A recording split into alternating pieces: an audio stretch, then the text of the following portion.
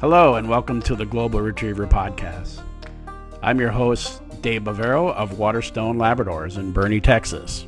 Today's episode features Keith McNamara of Limerick, Ireland. Keith will be discussing training methods, hunting, field trials, and judging from the Emerald Isle. You can find Keith on Instagram and Facebook at Lurriga Labradors. We hope you enjoy the episode.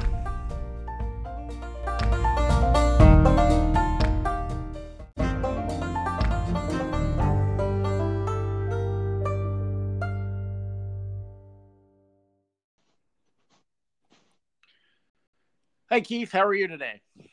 Hi, David. How are you? Doing great, thank you. Thanks for taking time to do the podcast today. No problem at all. Really appreciate the invite onto the Global Retriever Podcast and wish it every success in the future. I believe I'm one of the first guests.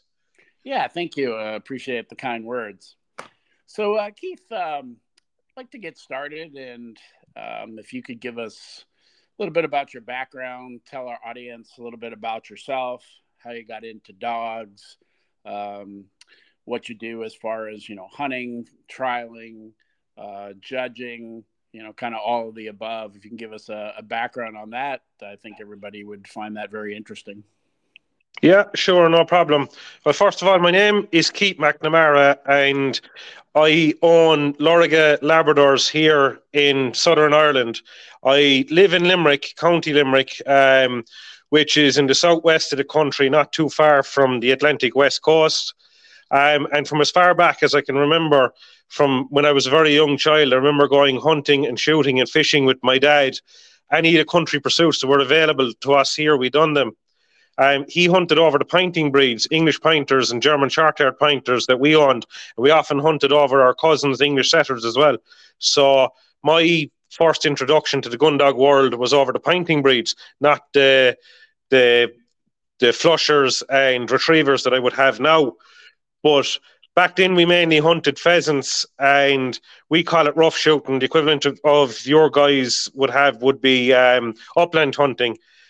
We did a lot of wild fowling on the Shannon Estuary as well, and we shot plenty of ducks. And the pointers and the setters were expected to retrieve them, but they wouldn't have had a whole pile of training, and they're not the most suitable breeds for retrieving. So I remember training one German pointer to retrieve and handle on blinds, and she would do it up to Labrador field trial standard. She could go back in a straight line for 200 yards. She could stop. She could go left. She could go right, and she could retrieve back to hand. But I started hunting with some mates then, some friends that they were doing a lot of woodcock hunting, and they had English Springer Spaniels, and obviously the Springers and the pointing breeds are not really compatible because one holds point and one flushes, so they don't really complement each other. So the pointing breeds got sidelined, and I got into more Spaniels at the time for the woodcock. But we were still doing a lot of duck shooting, so it was only a matter of time, I suppose, before I bought my first Labrador Retriever. She was a black female called Rooted Teal. Her pet name was Belle. I bought her, she was 6 months old, but unfortunately her breeder had not done much socialisation with her. She had been kept in a kennel, so it took me a while to build confidence with her and train her, but she turned out to be excellent. I shot hundreds of pheasants and woodcock and duck over her, great memories of shooting over her, and she became my foundation female for my Lurriga kennels. As I said, Lurriga is my registered prefix here with the Irish Kennel Club. I started breeding my own line of Labradors over 20 years ago. I'm an amateur trainer, so I don't take in dogs for other people, which suits me because if it gives me more time to put into my own dogs. To date, I've met up 2 field trial champions, and I've bred 2 field trial champions as well. Yeah, very good. Quite the background in dogs. And you mentioned, a lot of hunting, pheasants and ducks. But Keith, if you were going to pick, your favorite thing to do with your Labradors and, getting out hunting, what do you do? What's your favorite thing? What would you pick? Well, one of my favorite things to do is actually to hunt deer. but it doesn't involve the dogs. If you're talking about the retriever breeds, it's definitely hunting snipe. I love shooting snipe when they come in as the season progresses. We're in early September here in Ireland now, and I'm actually just back in the door from deer hunting. But when the snipes start coming into the country later in the month and over the next few months, more and more of them will come with each full moon, as they're a migratory species. I just love going off with a gun and a dog at heel, one of my Labradors at heel, and shooting snipe and picking them with the Labradors. I told you before, David, I think they're the ultimate test of a Labrador retriever. They're just so small, so difficult to find. And if you shoot them into heavy cover, they live in wetlands. So if you shoot them into the heavy cover that can be on the wetlands, it's a real difficult find and a great test of a retriever. Yeah, it's interesting. A snipe is not something that's commonly hunted here in the States. They do exist, but it's not something that's commonly hunted. There is woodcock, and I believe you have woodcock as well that kind of mix in with the snipe. Is that correct? Yeah, I love shooting woodcock too. I shoot the woodcock over the springers. Usually when it'd be out pheasant hunting glens and covers and ditches here for pheasants. You meet a lot of woodcock too later in the winter when they're in from kind of November on. They have a similar migratory route to the snipe. The snipe, like we do have resident snipe and woodcock here that remain here all year round and breed here, but they're few and far between. Most of our woodcock and snipe migrate to Scandinavia and Eastern Europe, and I believe they've been tracked as far east as Russia. Yeah, that's interesting. How most of our waterfowl comes down from Canada and Alaska and makes the route through the U.S. into the southern states, but your migratory path, like you said, comes from Scandinavia, and then winters in Ireland, which you wouldn't think Ireland as a wintering place, but your climate is pretty temperate. You don't get very warm or very cold there. I mean, you have it freezes, but your lakes don't freeze solid, or you don't have feet of snow on the ground, so a reason for migratory birds to leave. They still have access to food and cover year-round there. Yeah, exactly. Yeah, so when the woodcock come in, the ground will remain soft for the majority of the winter, and they're obviously able to get out into the fields and probe for worms and grubs and whatever they eat. But yeah, it's mild here. Our winters tend to be mild and wet, as you know. You've been here, you've experienced them.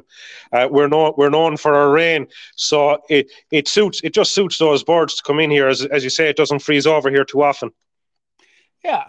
So Keith, when you love to do all the different hunting, snipe hunting, pheasants, ducks. Tell us a little bit about how you train your Labradors for hunting, and then how that kind of transitions over to some of the field trials you do, because I know there's a direct correlation between the two. Yeah, sure.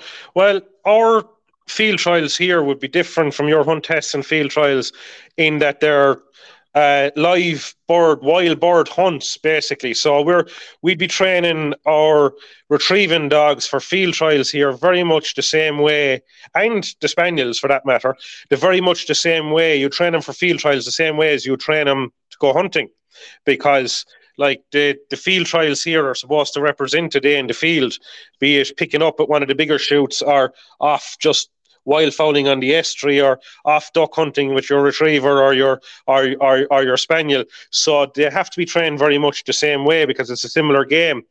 To the degree where we actually have wild bird trials here on the snipe that we were talking about previously.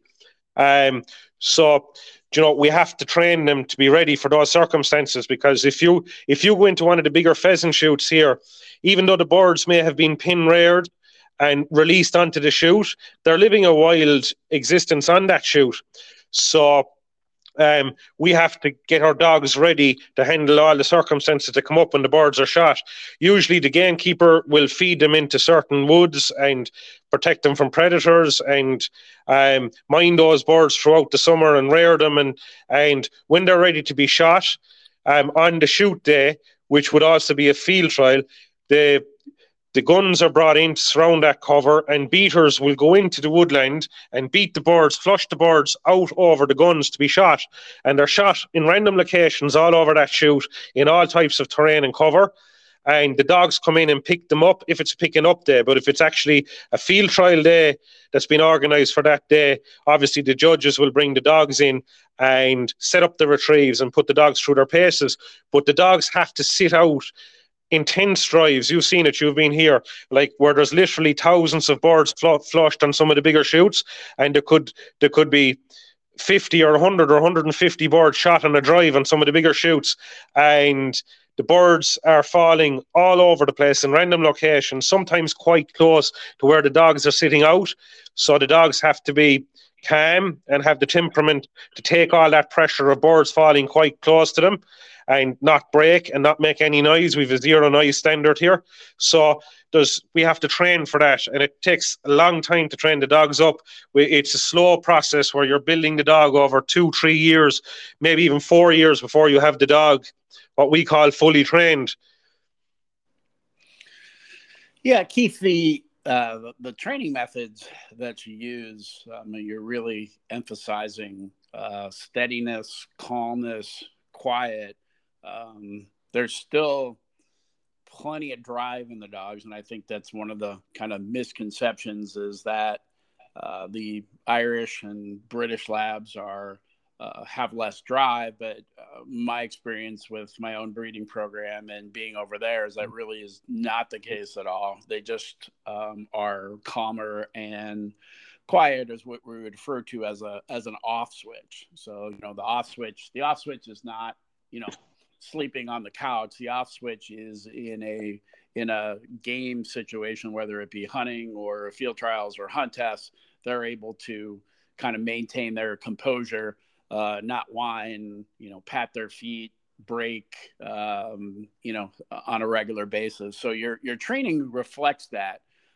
So how do you do that? Like, what's your foundation? And, if you had to kind of lay it out, what are you working on versus what you may see over in the U.S. where we're putting, dogs on live pigeons at 6 months, or doing a lot of marking and retrieving that way. You have a very different style to develop the dog into that. And although the genetics are there, you still have to train that way to kind of bring out those traits. Yeah, well, I definitely agree with you that the genetics have been bred into our British and Irish retrievers for hundreds of years now to do what they do. So they have ample amounts of drive and natural ability and retrieving instinct. They don't need to be wound up. We try and do it. Well, most of us here anyway. I would consider myself a balanced trainer, not forced and not bribed. So I don't use treats. Maybe initially, very early on, with a very young puppy, just to reward it for putting its backside down and sitting or coming when called. I might give it a little bit of kibble to reward it, but I would cut that out very, very early doors, and it's just praise, and the retrieve itself, the bird or the bumper or the dummy, is the reward, But it takes longer because it's more about building a bond between you and the dog. And as I said earlier, the dogs have to experience a lot of pressure at our trials. So we take it very, very slowly and build that dog without winding the dog up. Like, I wouldn't be putting young pups into any situation that might cause them to whimper or break or get too excited, because we're trying to keep them. They're naturally calm. They have an actually calm temperament here anyway, and we're trying to foster and shape that. That's mostly what our training is about, bringing out their natural instincts and shaping what they already have. So the genetics in them, there's buckets of drive in our dogs over here, more than most handlers or trainers would ever need. So all we're doing is shaping what's already there. Like, we're not forcing them to fetch. They'll naturally fetch. Most retriever pups, and I think they're the same everywhere, to be honest with you, Lurriga, whether it's Ireland or England or anywhere else in the world for that matter, they want to pick stuff up and have it in their mouth and run around with it, So you're only shaping. The instinct to retrieve is there. You're shaping it. Have them in a little corridor from a young age and make sure that they're coming back to you. So you're shaping the the recall and the return. And it's just bringing it out very, very slowly over time. As I said, everything in training is a conditioned response. So you try and avoid making mistakes with them and putting bad habits into them, and just try and get them to do what you want from a young age. We build a lot of our training. The most important part of a young dog's training, I believe, is the basics or the foundation. You just have to work on the basics. I would be working on the basics for the first year and a half that I would have that pup, up until 18, 90, 20 months even. And the basics, I consider basics are sit, stay, heel, and come. And until you have all them, a solid foundation with sit, stay, heel, and come, I wouldn't progress on to anything else really. When they get a bit older then, and you have a good level of basics on them, everything is kind of built on the memory retrieve, or I believe you guys call it pattern blinds. It's basically a memory blind where you walk out, drop a dummy, or a bumper or a bird, and walk back to the baseline. So the dog has walked at heel with you, and it knows the way out, it knows where it was dropped, and it knows the way back. So they have the drive in to remember where it is, fly back and get it. And you just start off short, drop it in a spot, go back maybe 15 or 20 or 30 yards, send it back, and then you'd increase the distance. You keep dropping it in the same spot, and you'd increase the distance back farther and farther, and very, very quickly you could have them running 200 or 300-yard memory blinds, as we call them. And the memory is the basis for everything. We do memories over walls, over fences, across rivers. We do memories to teach them all sorts of concepts, and it's how we build a dog. Yeah, no, I think that is very different. The American training style is much more focused on marking. So they would typically do that first, then move on to the handling, where you're really doing or emphasizing the memory work and building all the foundation on there to play the game that you guys have to play.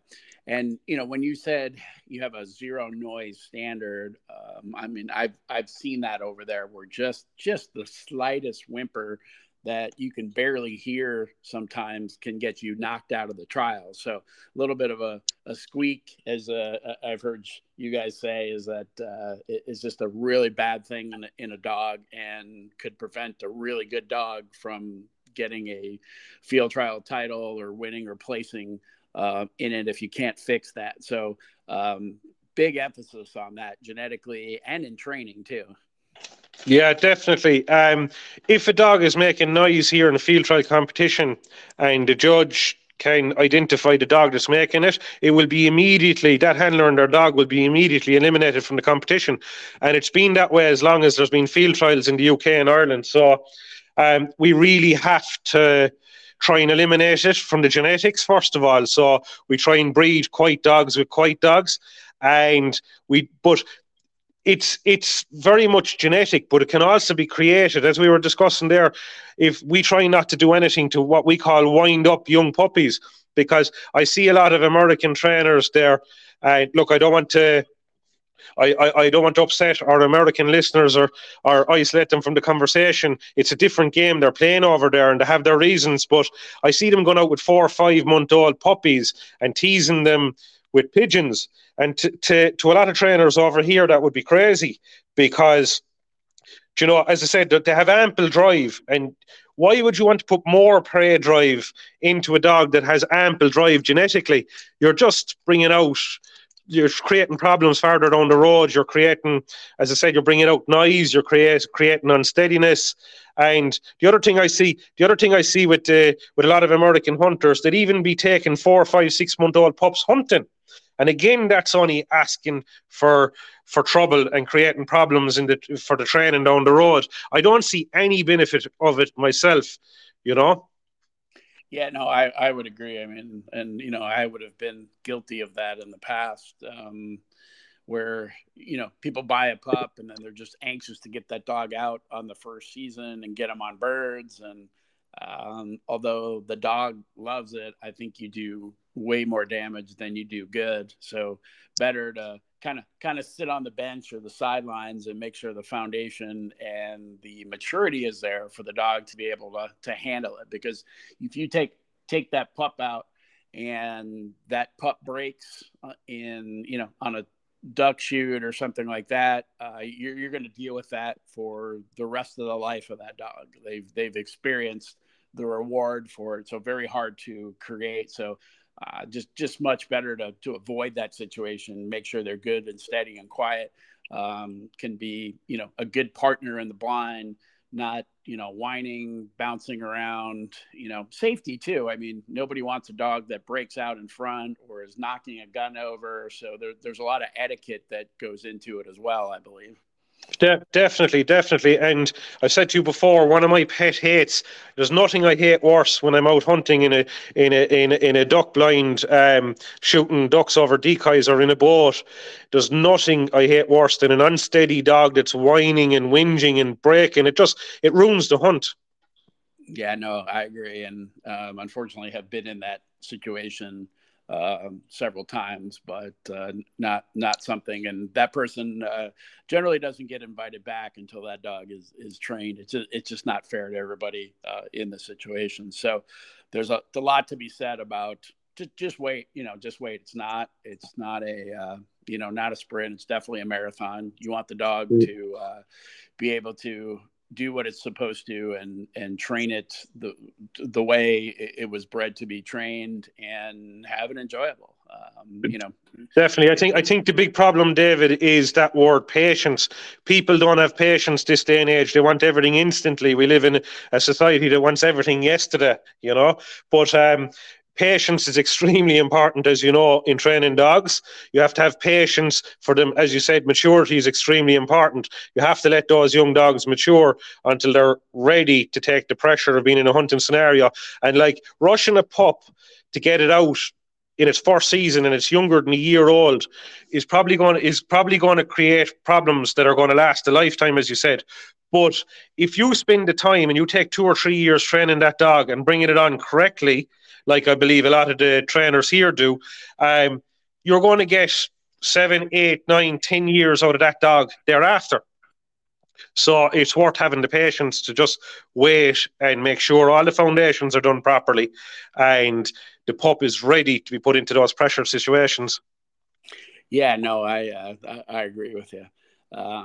So Keith, just to kind of back up a little bit, I wanted to touch a little bit more on the snipe and the trials, because you had mentioned that you do trials on wild snipe.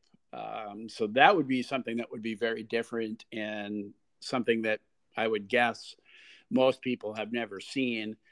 There are some trials on like grouse up in the northern states, but kind of a rare event and not something that's commonly done.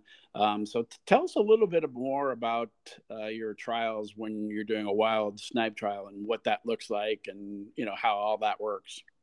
Yeah, no problem. As I said earlier, we're lucky enough to be able to have wild bird field trials here.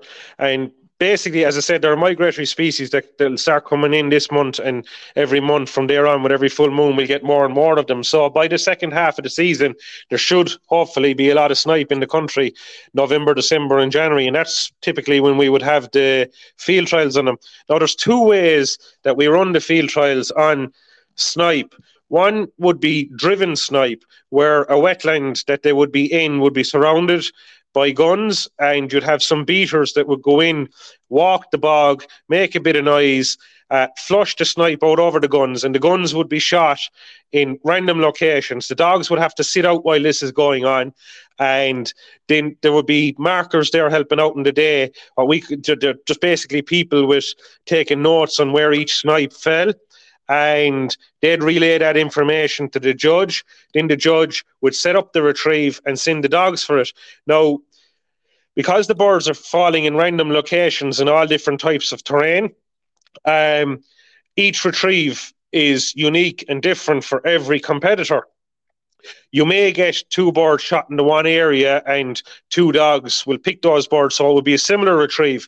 But in actual fact, there's no 2 retrieves exactly the same ever. So that would be something different than what you guys would have. And The other thing that's different here, I believe, as well, is that when the judge sets up the retrieve, the dogs have to be trained to a high standard to take a good line to the area, stop and handle, and achieve the area. But when they get in the area, they actually have to hunt under their own initiative, their own natural ability, use their speed, style, drive, nose, use their natural attributes to find that bird and retrieve it. That would be a little bit different than the blinds that you would have over. I believe that you're allowed to hunt at the end of the marks, but not so much at the end of the blinds. Is that correct? Yeah, it's that would be correct. Where our blinds are more, we know where the bird is. It's marked by a ribbon, so we're handling directly to the bird, and then it's picked up, and then the mark is where you just want the dog to find the bird on its own. However, you can handle on some of the marks, you get marked down, and just depending on how much it is and what happens, it could knock you out. But on the blind itself, you have to handle directly to the blind. And in your situation, you're handling on the blind, you're handling to an area because you don't know where the bird is. It's exactly, yeah, a general area. And then you had mentioned that the dog has to hunt it up when it gets in there. So explain that, because I know there's a command where you get your dog to the area and then you tell it to hunt. So tell us a little bit about how that works. Yeah, well, the field trial is supposed to be like a day out shooting, and the snipe trials are a great example of that because they're exactly the same as a day out shooting. If I go off on my own with a Labrador heel and I do walked up snipe with my own gun, the snipe flushes, I shoot it, and two may flush. So I might shoot one and I might be aiming at another one and not really see where the first one falls. So I'll have only an idea it fell over there somewhere. I'll have a rough idea if I didn't mark the exact spot. And sometimes when you're shooting at more than one bird, same if there was ducks coming into decoys, you might be shooting at more than one bird, and one bird might go down in the rushes at the far side of the pond, and you might have an idea where it is. It's over there somewhere, over there on the left, but I was concentrating on another bird, so I'm not 100% sure. So you're sending your dog over there and you're asking it to hunt. Now we have, as you said, we have a command for hunting an area. The traditional UK command back in the day, and some people still use it, would be high lost, but I use steady. Just ask the dog to steady when it's in the area. You'd say steady a number of times. And I have a hunt whistle as well. If the dog is too far away, obviously in a field trial, you don't want to be shouting at your dog when it's a distance away from you. So I have a hunt whistle. It sounds a bit like a recall whistle, but it's significantly different, that the dog understands, if it's taught correctly, to put the head down and hunt. And the reason we have to do that, like if you're at a snipe trial and there's a marker relaying the information about where the bird is to the judge, and the judge is giving it to the competitor, by the time that judge gives it to the competitor, it's second or third hand information. And if the judge or the competitor didn't see that specific bird being shot, they don't know where it is. So the judge can only give an area because he doesn't know exactly where it is. There's no ribbon hanging over the snipe to tell you exactly where it is. So you have to get into an area, and the dog has to use its natural ability when it's in the area. And like we have to cast, stop, and handle, which would be similar to the blinds that you guys would be doing in your competitions. But when the dog gets into the area, it's actually a requirement here in our rule book that the judge should be looking for the dog with the most natural ability, the best game finder, the best game finding dog. And that's the dog that will hunt a nice area with nice speed and style, control if needed. That's obviously where the training comes in. If the dog goes out of the area and you can see it, you stop it and you handle it back into the area. But when it's in the area, you leave that dog work away on its own and find that bird. And the judge will give you ample time if the dog is actually hunting the correct area. Now, if you can't achieve the area, or the dog keeps going out of the area and not hunting it, just running through it, the dog will be called in fairly promptly and a different dog will be sent and you'll be eliminated.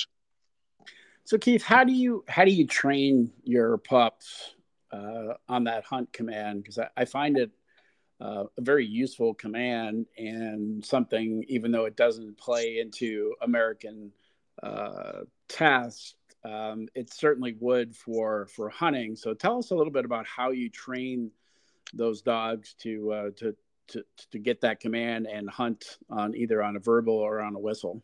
Yeah, sure. Well, I actually started with very young puppies. If I breed pups here and I have them at a very young age and I'm keeping them back for myself, like 5, 6, 7 weeks old, I would take that pup out and be playing with it in the garden on the mowed lawn, tightly mowed lawn. I'd have a little bit of kibble in my pocket, and this is the one time I would use a food reward as a treat. I would throw down a few nuts, maybe a half a dozen nuts in a tight area just at my feet, and let the pup see them being thrown down. But the grass is long enough that he can't actually just see them and pick them up by just using sight. And when you put the pup down, he knows the nuts have gone down there, so he has to hunt with his nose to find them. And even very young pups that are only as I said, 5, 6, 7, 8 weeks old, you will see the action of them at that young age when they're searching with their nose for the kibble, and then they get one. So it's a food reward. So they start hunting again for another one, and you see all that tail action and the back half of them going fast, and they're getting the reward for finding it. And I would be at the same time overlaying my verbal steady, steady, steady, or my hunt whistle. So that the dog becomes, they're conditioned to that as a background noise, but they get used to every time they're allowed hunt for the kibble, they're hearing the steady command and they're hearing the whistle. So that would be the initial introduction to it. Then when they're a little bit older and you have some steadiness done with them and you can actually have the pup sit and stay, I would throw a ball into short cover near them and maybe initially let them see me throw the ball and even break for it, and they go into that short cover. It could be short grass, knee-high grass, or even shorter, just enough to cover the ball, again, like the kibble, and they have to go in. And obviously, if they see me throwing it in, it's a marked retrieve. So they know where it's gone, and they go in, they start hunting for it. They might find it straight away, but if the grass is long enough, they'll probably have to put on a little bit of a hunt and use their nose, but they know where it is, so they're holding a tight area because they've seen where it is and they know the general area of where it is. And again, you're overlaying your verbal steady and your hunt whistle, so they get conditioned over time to get used to it. When they get a bit older then, and they're actually a bit more steady and they're not breaking to the thrown ball or small dummy, you'd cover their eyes and maybe cough so they don't hear the ball or the dummy hit the ground. And then you'd ask them to hunt with your hunt whistle or your steady command. And sometimes it takes a while because you're going against the conditioning to sit still and stay steady. You kind of have to, get them to break out of that sit, because that command requires them to break out of sit and hunt, so that when they're older and actually fully trained, eventually you could be sending them back 150, 200 yards, blowing the stop whistle, they sit. And then when they're looking back at you, you give the hunt whistle, and the hunt whistle means it's close. So throughout all your training, you'd never have the ball or the dummy more than 5 or 10 yards away from them, so that if they hunt away out of the area, you just bring the pup back, sit it, and start again. And with conditioning over time, they begin to realize that, well, I never find it 100 or 150 yards away. I always find it quite close to where he gives that initial hunt command. And with time and experience, they learn, you hope that if you do it right, they learn to hunt a nice tight area, which, as we've mentioned already, is very much required for the game we play here. Yeah, no, I find that just kind of a brilliant command, and I could see it working really well for hunting, whether it be duck hunting or pheasant hunting, where you're shooting a bird and it's somewhere close to an area, and you can get your dog over to it and give that command, and and let them hunt it. So no, I think that's a brilliant command. And just to kind of clarify to our listeners, you use the word nuts and kibble interchangeably. Yeah. So nuts is dog food, not walnuts or pecans or something like that. So yeah. So it is kibble, so we don't want people putting peanuts down or something like that. So, but yeah. Well, some of what I say might be lost in translation. All right. Yeah.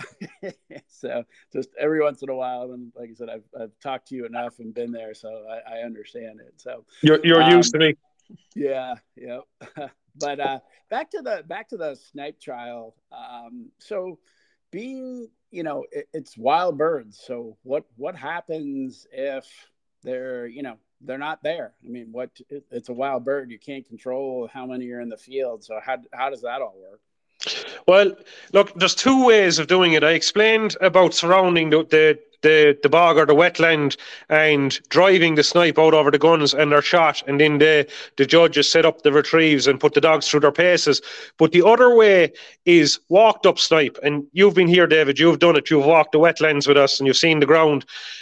Basically, how that works is usually there'd be two judges usually at a snipe trial, and they would bring in two dogs each. Sometimes they'd bring in three or more, but in general, they'd only bring two dogs each. So if our field trials here are 12 dog or 16 dog stakes, so if it's a 12 dog snipe trial, they'd be divided into odds and evens. Every competitor gets an armband, gets a number from 1 to 12.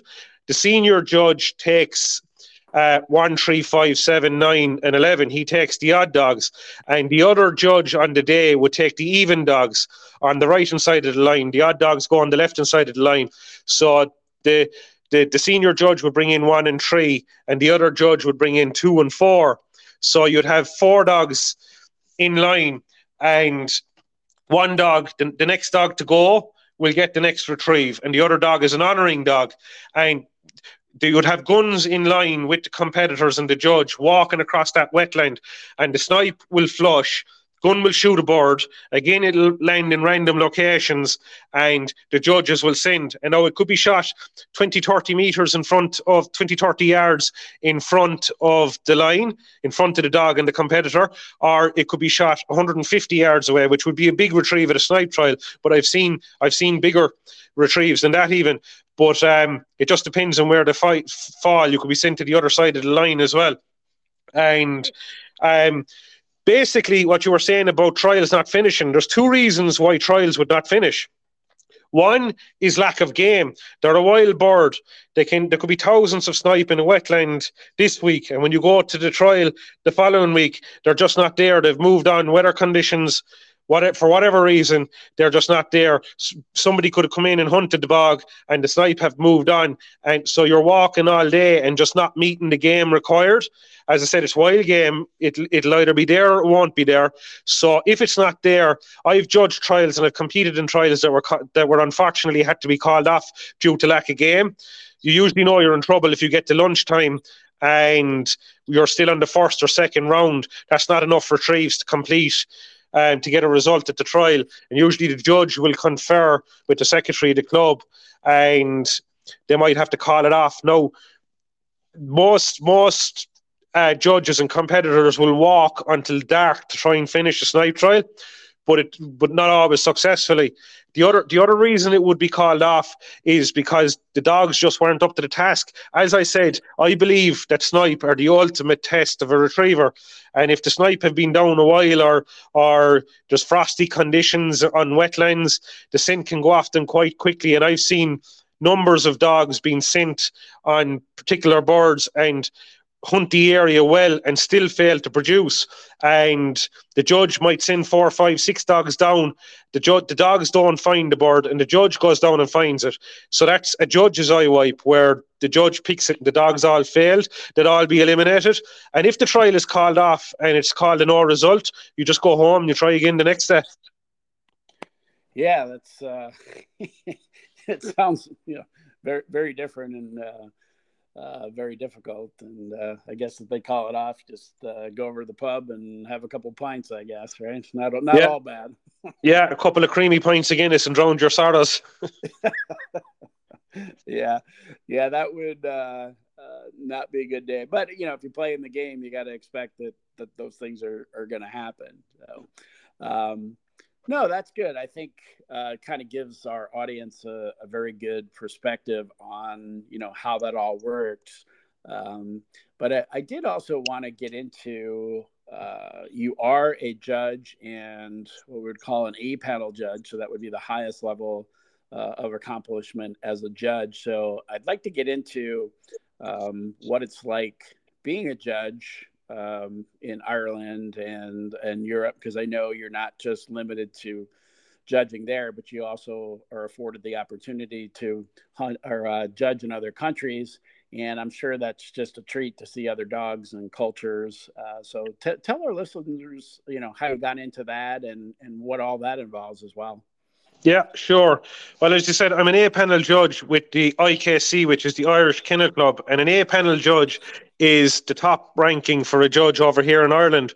But the process to achieve A-panel involves starting off on the C-panel, or it would be called an on-panel judge in the UK. And then after a number of trials as a C judge with a number of A-panel judges reviewing your performance, you can progress up the panel to a B and ultimately up to an A. Now, to get on the C panel, normally what happens is a local retriever club over here would nominate someone to go on that C panel, and that person should have trial experience. Actually, I think in our rule book, it says a minimum of 3 years trial experience and have been placed at least fourth in a trial. So you would have to have a fair bit of experience to get nominated onto the panel as a C judge. And the C judge is basically a learner judge. So you're with the senior A panel judge on the day of the trial, and he writes a performance review on how you handle yourself. Were you courteous to the competitors? Did you have a good understanding of the rule book? And if he writes a positive review on you, he'll send that review is sent into the Kennel Club. If you get enough positive performance reviews, you progress up the panel to the B. And when you're a B judge, the difference is that you have a line of dogs in your own. As I said earlier on, we would have 12 or 16 dog stakes here. If you had a 16 dog stake here at a driven shoot, we'll say, the dogs would be divided into odds and evens, as I explained earlier. And the senior judge takes the odds on the left side of the line and judges them. The B judge, who obviously isn't a senior judge, takes the even dogs on the right-hand side of the line, and he judges the first round of retrieves for those dogs by himself. So there's nobody looking over his shoulder and reviewing his performance. So that's a big step up in responsibility for the B judge. And then whatever dogs make it to the next rounds in the latter stages of the trial, that B judge gets together with the A judge and judges the rest of the trial, and they get a result. And again, that A judge is writing performance reviews on that B judge, and eventually when he gets enough positive ones, he progresses up to the A panel. But as you said, we here in Ireland are afforded the opportunity to judge overseas as well as here at home in Ireland. Basically, how that works is there's a governing body in Europe called FCI, and they're the governing body of all the different kennel clubs across Europe, and I believe in a number of other countries worldwide as well. So they kind of all operate under very similar rules. There'd be slight differences in each country, but there wouldn't be. The main rules are pretty similar. So the judges are qualified to judge, the A-panel judges are qualified to judge in each other's country, which is a fantastic opportunity because you get to go and see other dogs, as you said, dogs that we wouldn't normally judge often here in Ireland. Like, there's very few flat coat retrievers here competing, or golden retrievers for that matter, but there's a lot of them in Europe, so we get to see other breeds. You also get to see how the different Bavarian countries run their trials and their working tests, so you get to see how they set up their competitions, and you're judging with judges you wouldn't normally judge with here, so you're getting to see different interpretations of the rules, and it all adds immensely to the learning experience. Plus, they're great fun, David, because the clubs out there pay for everything, literally. They pay for your flights, your accommodation, and they treat you like royalty while you're over there. So you get the best of food and drink, and you get to experience a bit of the culture. So anyone that gets afforded the opportunity to go from here really appreciates it. Yeah, no, that's a great opportunity, and something I'm sure you enjoy.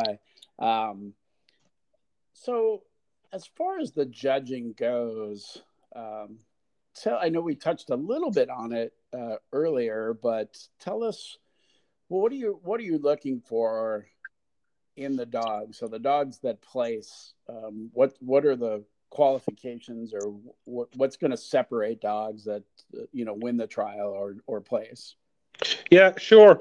Well, as I said earlier, the main thing that judges are looking for over here is natural ability and game finding ability. Game finding ability is paramount here. It's because the field trials are supposed to represent what a day out hunting is. So you're looking to find, if you're making up field trial champions, you want dogs that have proved themselves not to have any major faults, because most of the pups that are bred don't end up with handlers who compete in field trials. Most of them end up in shooting homes. And those people want dogs that are not hard mouthed, don't make noise, will retrieve to hand and naturally without a huge amount of training. So they need dogs that don't have major faults in them, and this is all proved at trials. So game finding ability is the big one, but style and drive and nose and temperament all come into it as well. Um, but the way that the trials are ran here, you asked about how we find the best dogs. Well, there's a system here that we kind of all use for judging the dogs. If a dog takes a nice straight line initially out to the area, stops and handles if it goes offline and requires a bit of handling, and achieves the area with minimal handling, hunts that area, finds the bird and delivers it to hand, you'll get what's known as a nice clean A retrieve.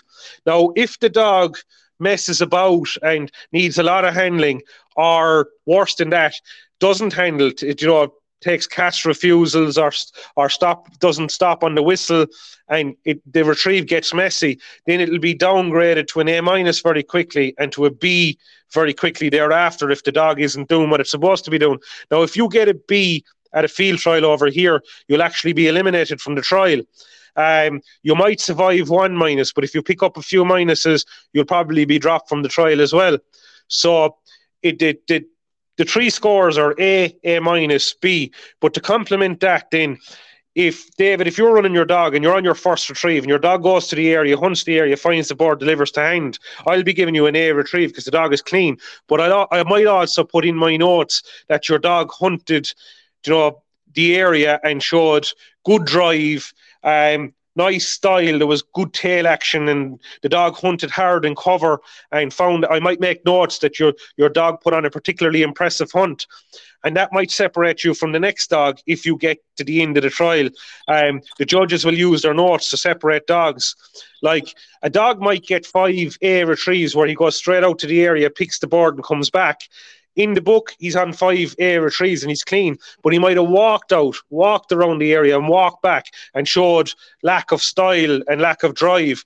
And obviously, if your dog had nice style and speed and drive, you're going to win, and that dog is going to be downgraded to one of the other placements. So the notes will separate the dogs. They're important. It's important that judges take good notes. Yeah, Keith, how many retrieves do you usually get in a trial? Like, how many would complete the trial? Is it, I heard you say 5. Is that kind of typical, or that would be typical? Sometimes it can be more. Sometimes, it's 5 is the minimum, but it's according to our rules, 5 is the minimum. But sometimes it can be more. If dogs are tied, they might go to a 6th or a 7th or even an 8th or a 9th round if they need to separate dogs and there's ample game. So it depends on a number of factors. It depends on the game available, and it depends on whether the dogs have separated themselves. If they've separated themselves after 5 retrieves, most judges would call it on that, Sometimes they might go another round or two if they have to separate dogs that are particularly tight. Right. So you may have, if it's a 16 dog trial, you may have, let's say you have 6 that actually completed all of the retrieves and brought them back to hand, and there was nothing wrong. But then at that point, you have to kind of separate, the top 4 on how it places. So, yeah. And I know you had mentioned, there's, you make notes, but then back earlier in the conversation, you mentioned the word eye wipe. So I know that comes into play and can elevate a dog. So for our listeners that don't know what that is, if you can explain what an eye wipe means in a field trial and how how that could separate one dog from another. Yeah, sure. Well, an eye wipe is where a dog goes into an area, takes a nice line to an area, goes into that area and hunts it. That's really important because a dog has to have hunted the area for an eye wipe to be credited. So the dog goes into the area, hunts it, but fails to produce the bird that ultimately proves to be in the area. So he hunts that area, fails. He's given ample time if he's hunting the area. The judge eventually calls him in and sends another dog. Another dog goes down to the area, hunts it, and hey presto, finds the bird that was there all the time that the previous dog didn't find. That dog will be credited. If both dogs have hunted the area, the second dog that got the bird will be credited with an eye wipe over the previous dog that failed. And 3 dogs could be sent, or 4 dogs could be sent, and the 5th dog could go down and get it, and he'd get a 4-dog eye wipe over the 4 dogs that had failed. So, and I mentioned the judge's eye wipe, where 5 dogs are sent and they all fail, and the judge goes down and finds it. Obviously, if the judge found it, one of the dogs should have found it, so they're all eliminated. Yeah, so that there's the dog eye wipe, and then there's the judge eye wipe. Yeah. So back, I know the championship a couple years ago I was at, that you were at with me there, we saw, I think there were 2 dogs that went to an area, did not produce the bird, and then the 3rd dog went in and came back with the rooster. That dog, a particular dog, ended up winning the championship that year, and that may have been one of the things that elevated them above the 2nd place finisher. It would have definitely been a major factor, yeah, because any of the dogs that finished the championship, as you know, David, the championship is our blue ribbon event. You've seen them, you've been at a number of them, and it's the best of the best that year, because the best dogs in the country in any given year qualify for it.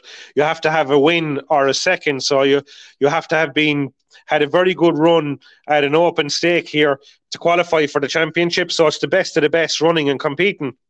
And that year, yeah, the eye wipe would have definitely been a major factor for that dog, and I remember it clearly. But that comes down to the notes in the books again, because any dog that finishes the championship is very clean. So to separate the top 3 or 4 dogs at the championship, they would definitely have to have taken good notes over the couple of days. Yeah, no, that makes sense. That makes sense. And then, speaking of the championship itself, you're also on the championship committee as well, correct? Yeah, correct. I'm currently the secretary of the championship committee. The championship committee is a committee that's affiliated, it's one of the committees that's under the governing body, which is the Irish Kennel Club. And basically its responsibility is for putting on the championship, getting the ground, securing a ground, and organising the event, taking in the entries and making sure everything runs smoothly on the day.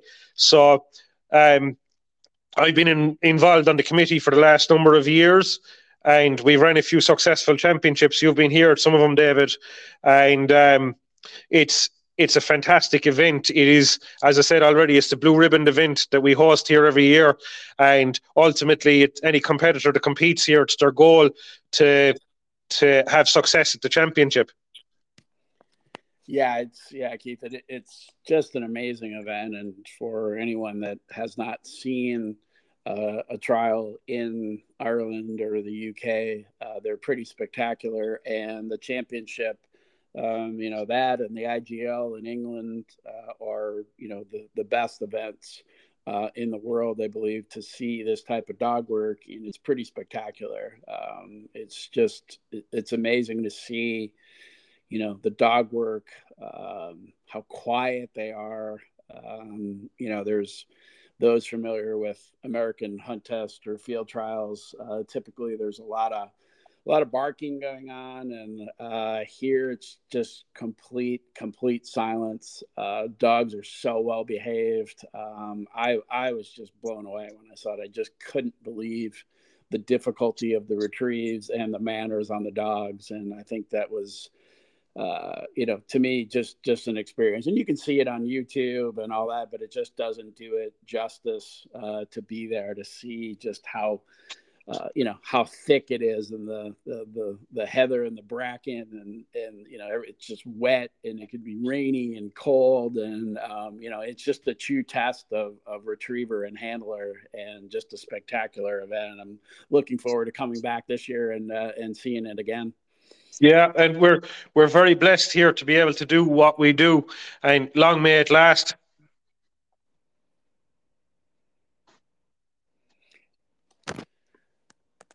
Yeah, I know. It's you are blessed. It's just such a great event, and hopefully it can continue on and do what you guys are doing, because you're producing such good dogs, and there's just such great competition there. It's just you're just blessed to have it. Yeah, definitely. Yeah. So Keith, we're kind of creeping at an hour here, and just kind of wanted to wrap it up. But I appreciate you taking your time to give us some background and talk about hunting and field trials and judging. And I thoroughly enjoyed our conversation, and hopefully we can do it again soon. Yeah, sure, David. I enjoyed it too, and I appreciate being asked to come on, and hopefully we can do it again sometime. Thank you. All right. Thanks, Keith. No bother. Good night. Good night.